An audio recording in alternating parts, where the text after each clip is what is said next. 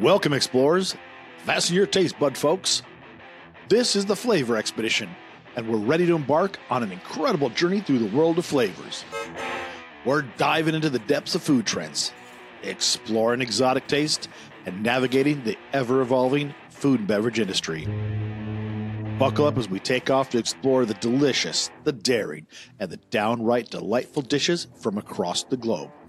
We're ready to set your palates on flavor-packed adventure, so let's get rolling.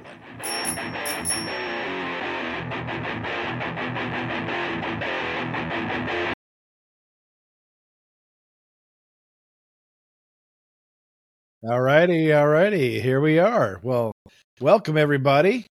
I am Dan Fallacy. Alongside me is Chase Obachain, my co-host, and welcome to the Flavor Expedition. You're going to be our explorers. Hello. Yeah, that's awesome. So we got with us today, we are going to be going to episode 1, Chase. This is going to be our official first and foremost episode that we're going to be diving into the cuisine of fusion, right? Yes. Right? That's what we're looking at? Yeah. This is episode 1, as you mentioned. For all of those listeners who heard episode 0, you know a little bit about the format of our show, but I'll just do it really, really briefly and quickly here for any new listeners who said, I don't want to listen to episode 0. I want to listen right here, right now to episode 1. So we are talking about fusion cuisine, and the way that we format our episodes is very simple. 3 primary parts: the past, the present, and the future. But we like to call them unearthing a trend, discovering a trend, and bringing it back home. So, yeah, Dan, let's go ahead and jump on in, brother. Are you ready? Yeah. Let's rock and roll on this. I love it. We've got, a whole conversation I think is really interesting. Fusion cuisine is, as we start in the back and we look at the history around it, we've had this conversation. I think it's really interesting that fusion cuisine goes back so much further than what today's people are speaking about, and yeah, I almost important. Yeah, go ahead. I think it's just important. To cut you off really quickly here, I think it's almost good to call out the fact that it's not necessarily fusion cuisine, right? It's more than just a cuisine. It's a weird blanket term that people like to apply to everything and say anytime you put 2 things together, it's fusion cuisine. But every cuisine, we've talked about it a little bit, is kind of a fusion cuisine, right? Yeah, absolutely. I mean, it goes back to, nations conquering each other and bringing their favorite ingredient or their, some specialty they have that reminds them of home or is something sustainable and, is something that they can transfer and bring and incorporate and make it part of that new nation, right? So we've heard this from Roman soldiers bringing I think it's pecorino romano, wheels of cheese with them to sustain them, but now it's all over the world and it's part of a lot of different dishes. Is that hard grated cheese on top of things? Oh, so yeah. I think even more current. You've spoken many times about kind of where it came to here in the U.S. Yeah. So, I mean, just like you were saying, the kind of technical origin a lot of people like to attribute to fusion cuisine is, French chefs in New York City and the big cities in the 60s and 70s, of course, it had to start with French chefs, right? Kind of giving Asian ingredients a bit of a highlight and a showcase in their fine dining upscale restaurants. And, I mean, of course, who other than Wolfgang Puck to be kind of the perfect quintessential example? I mean, one of the icons of French cuisine in the U.S. He's one of his big restaurants when he kind of really became I don't want to say became an innovator. I suppose he's always been an innovator, but was a restaurant called Chinois, which is, of course, French for the word Chinese. And here's the funnier thing think about this. He's Australian with French cuisine incorporating more Asian influenced flavors. So he's a real deal when you're talking Australian? fusion cuisine. I thought he was French. Oh, really? With that accent? Yeah, I don't think so. I think he's much more Australian. Okay. Yeah. I think you're wrong on that one. Yeah. All right. But he's definitely an innovator for that, coming up with that fusion cuisine, starting with that, Americanizing those Chinese dishes, right?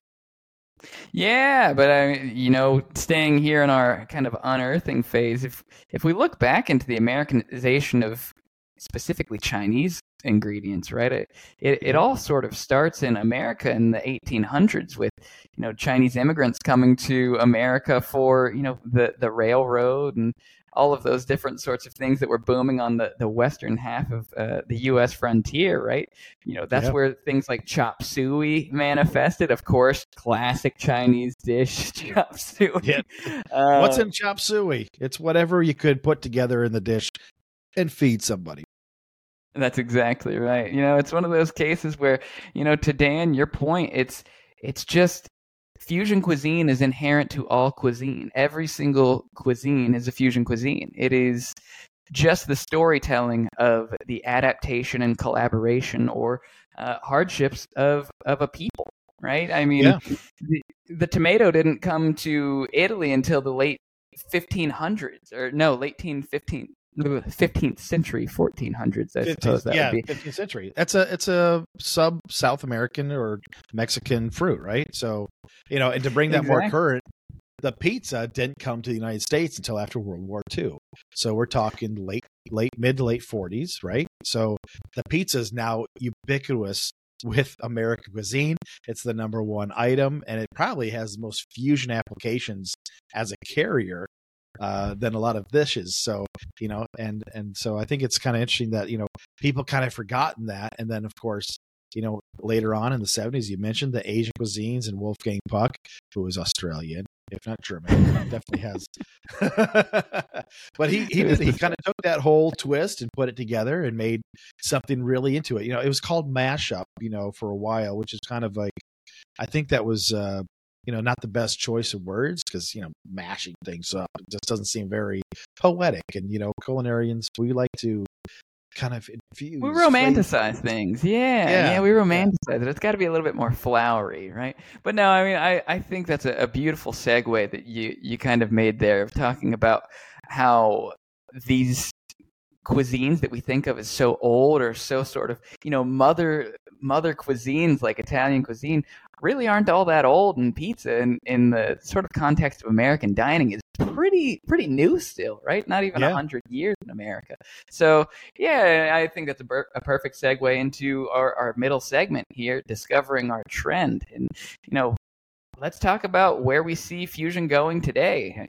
I think one of the big things that I found in my research was the fact that there's actually been a decline in the context of what we traditionally think of as the most prominent fusion cuisine, being Asian fusion. According to Taste-Wise, it's down by about 14% since last year. Yeah. That's kind of shocking. Yeah, I think a lot of those things are going to attribute to more regional flavors. I believe Americans have got a pretty healthy perception of what Asian foods are, or what they believe they are, right? And it's getting to be a lot more regional. So in that same breadth of statistics, there is a growth in ethnic cuisine, right? I mean, 52% is what you had shared with me. And, some unique flavors are growing heavily. African flavors are going leaps and bounds. But what is an African flavor specifically? It's a massive continent. I mean, that's huge. It's bigger than Texas. It's like bigger than Texas. That's right. It's like when people say, it's an Asian cuisine. It's like, well, Asia's over 30 countries, and it's the biggest continent. What could it possibly be? But I mean, just to layer on there, it's, African flavors up by 70% since last year, and, followed by Filipino and Peruvian. So, I mean, I think Filipino is one of those, Asian cuisines as well, but it's a lesser known Asian cuisine that's on the rise. And so we're seeing a kind of decline in the ubiquitous cuisine growth of Japanese, Chinese, maybe some of those other smaller Southeast Asian, but you see these newer, smaller cuisines gaining traction. Yeah, and there's focus on small regions that were, historically reclaiming a bit of their heritage. Okinawan food, for example, and the livelihood of the purple potato that they're so well known for. and bringing that over it's got cool things for color and a lot of other stuff, but attributes and health benefits. So there's a lot of interesting stories, and I believe that these fusion cuisines, especially in the world of Asian flavors, are getting more regional and more specific and more authentic. Yeah, that's a really good way to look at it. One of the ways that I like to think about it nowadays is the fact that it seems like there's two big buckets of fusion, right? There's this sort of natural fusion that is just the culmination of two different either entities or demographics coming together and just naturally fusing their cuisines.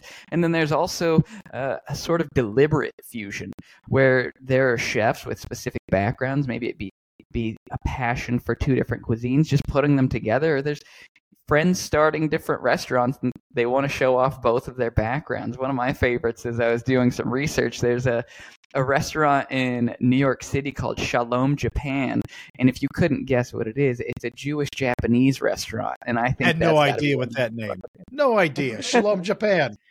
I thought that was, that sounded like Midwestern steak and potato to me. But well, you're not going to find matzo ball ramen or Reuben flavored okonomiyaki in too many Midwestern places. So definitely a cool one. And there's a lot of people who can show off exactly what their background is, or there's founders who can start fun new restaurants and say, let's combine our different, points of view and let's make something fun for people to just kind of latch onto. And why not? Yeah. I'm going to add a new wrinkle to this, is that the conversation around Asian cuisine specifically, and it's been declining in that sense and talking about it being more regional. This is kind of sad news, but it's interesting to understand is, Momofuku is closing. David Chang's November the 4th is going to be their last day of service. And, the Momofuku noodle bar, right? So, that decline in Asian cuisine, he really put an Americanization to that and didn't, get entirely specific with very unique ingredients. He used, things that he grew up with because he was raised here in the States. So, taking, ramen noodles with American cheese and doing a ramen mac and cheese, right? It's very, very comforting. It's a great fusion kind of idea, but he's closing soon. So for that reason, I think it's interesting to understand that these trends evolve, and you've got to be able to understand where you're at with that trend and what kind of operation or restaurant you're servicing or selling and who your customer is going to be. So you got to know where to go with that, right? Yeah, David Chang is such a really fantastic example that you bring up for just the present version of what fusion cuisine is in America, because he's one of those chefs who really brought Korean and Japanese, a lot of Asian flavors to a heightened degree of awareness in a way that very few other chefs have been able to do. So yeah, a lot of respect to David Chang and all of the advocacy he's done for the chefs of America and for just broadening the reach of the cuisines that he loves. Great food as well. I mean, I have dined there, and I've loved the experience. It was fantastic. I was kind of shocked and surprised, but it also makes sense, right? I mean, trends change. Fusion cuisine is an evolution of cuisines, and where's that next step? And as I mentioned, I believe it's going to be more regional, more specific, even more authentic, harder to get ingredients or more unusual ingredients, right? So, there's been talk around yuzu as a flavor that's not a typical flavor people understand in the US, but when you have it on a pastry and it's bright citrusy notes, and it just adds so much complexity in a beverage as well. I think it's a great way to do that fusion without getting too far away from things that people know. So when it comes to the future of fusion cuisine, let's go ahead and bring it back home. Let's look into the future. What do you see as some of the, big trends as we look forward? I believe that, some of the big trends that are really happening, and I've been corresponding with some of my other colleagues. I work with a group over in Japan as well, and hearing what's happening in Europe. And I believe that the U.S. Innovation pipeline is a good 5-7 years behind typically a lot of the things that we see over in Europe and those other areas. And beverages, low alcoholic or non-alcoholic, flavor infused better health for you, gut friendly stuff is probably what I see happening as one of the most exciting trends, as well as there's going to be new developments in plant-based foods because there was too much excitement around it. There was a growth, there was propellant in that, but people started realizing, hey, I want plant-based, but I don't really want to eat, something that's scientifically grown. And so you're saying that's a big platform for fusion cuisines? I think that's going to be an opportunity to explore and start bringing, more of those flavors into it as a carrier, or using more holistic, whole fruits and vegetables in the sense of what they are, and Sure. using them for maybe upcycling purposes and leveraging. There's a lot of different things that are happening out there. Fusion cuisine, I think, is really important to consider because it's a small world. We're in a world where you can get more access to more unique, small particular locations that you would have never known of before. So understanding the benefits of some of those things are what's going to drive that innovation and help aspire others to gravitate towards those. And I think the Asian flavors, but more in those regional players, is what we're going to see. Yeah. And one of the things that I've found in my research was the fact that there's a study done, and it was about it was essentially on picky eaters, right? And so in that study, just one of the big takeaways that I want to touch on here is 1/3 of consumers said that they would be willing to try new foods so long as they were based in some sort of fusion cuisine application. So that is to say, picky eaters are willing to, in some cases, break away from being picky and try something new so long as it's rooted in another already relatable platform. So to me, that's a really great opportunity as a chef to say, okay, well, we have a jumping off point where we can start with something that is incredibly ubiquitous, a macaroni and cheese of sorts. I think that's always one of the most perfect examples, or pizza, right? And say, okay, well, what can we add that's one small change to this, and how can we bring in those new consumers to try that one new thing? And maybe that builds out something new for that consumer, or that maybe builds out some new capabilities for us to expand on our menu. Yeah. I mean, if you talk about fusion cuisine, it's ever evolving.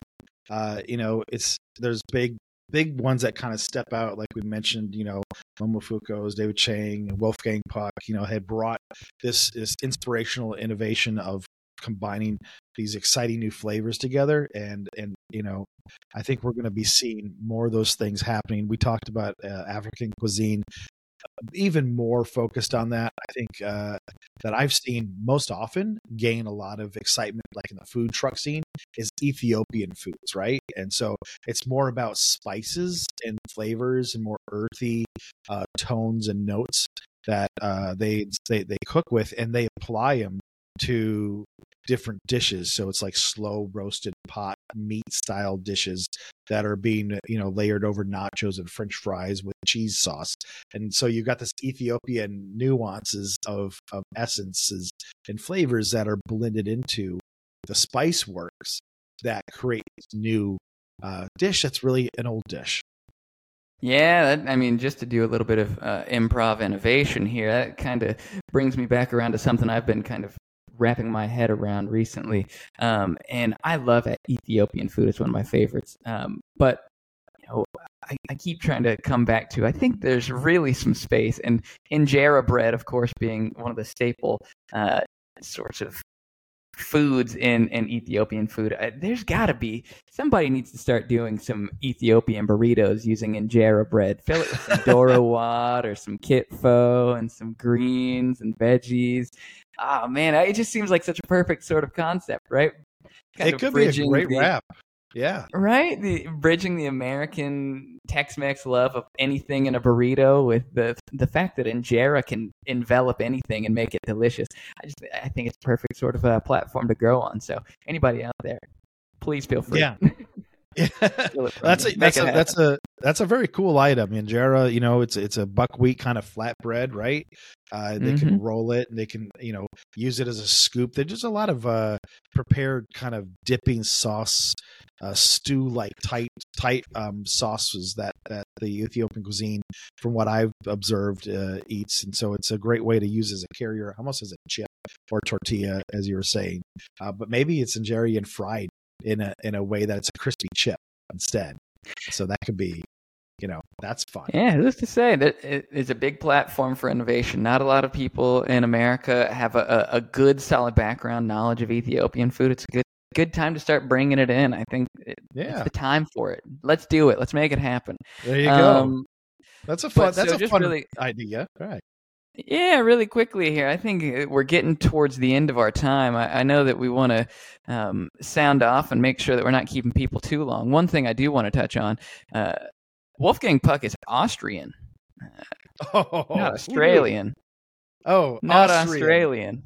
Did I said did I say Australian? Yeah, no. I think you did. Oh, I said Austrian. He's listeners in the middle country. If you're out there, give us a comment. Did he say Austrian or Australian? I think I'm going to throw the red flag down and challenge you on what I said, because in my head I heard that accent, and it certainly wasn't saying "Good day, mate." It was, I was like, that's a bit of an odd take. I love it. Hey, Chase, I want to thank everyone for joining us and listening in. Next time we're going to be talking about, I think, Gen Z is what we're going to be hooking up on. Take us out. Gen Z. That's right. Yeah. So everybody, thank you for joining us once again here on the Flavor Expedition. Next episode is going to be Gen Z dining trends. Of course, big, huge topic. It's a macro trend made up of a bunch of smaller ones, so keep an ear out for it. We'll certainly keep you in the loop. But until then, please feel free to reach out to us. Dan Follacy on LinkedIn, or Chase Obenchain on LinkedIn, or find us on our podcast page. And otherwise, we will see you out in the field. All right. Talk to you later, explorers. Have a good day, Chase. You too. Bye.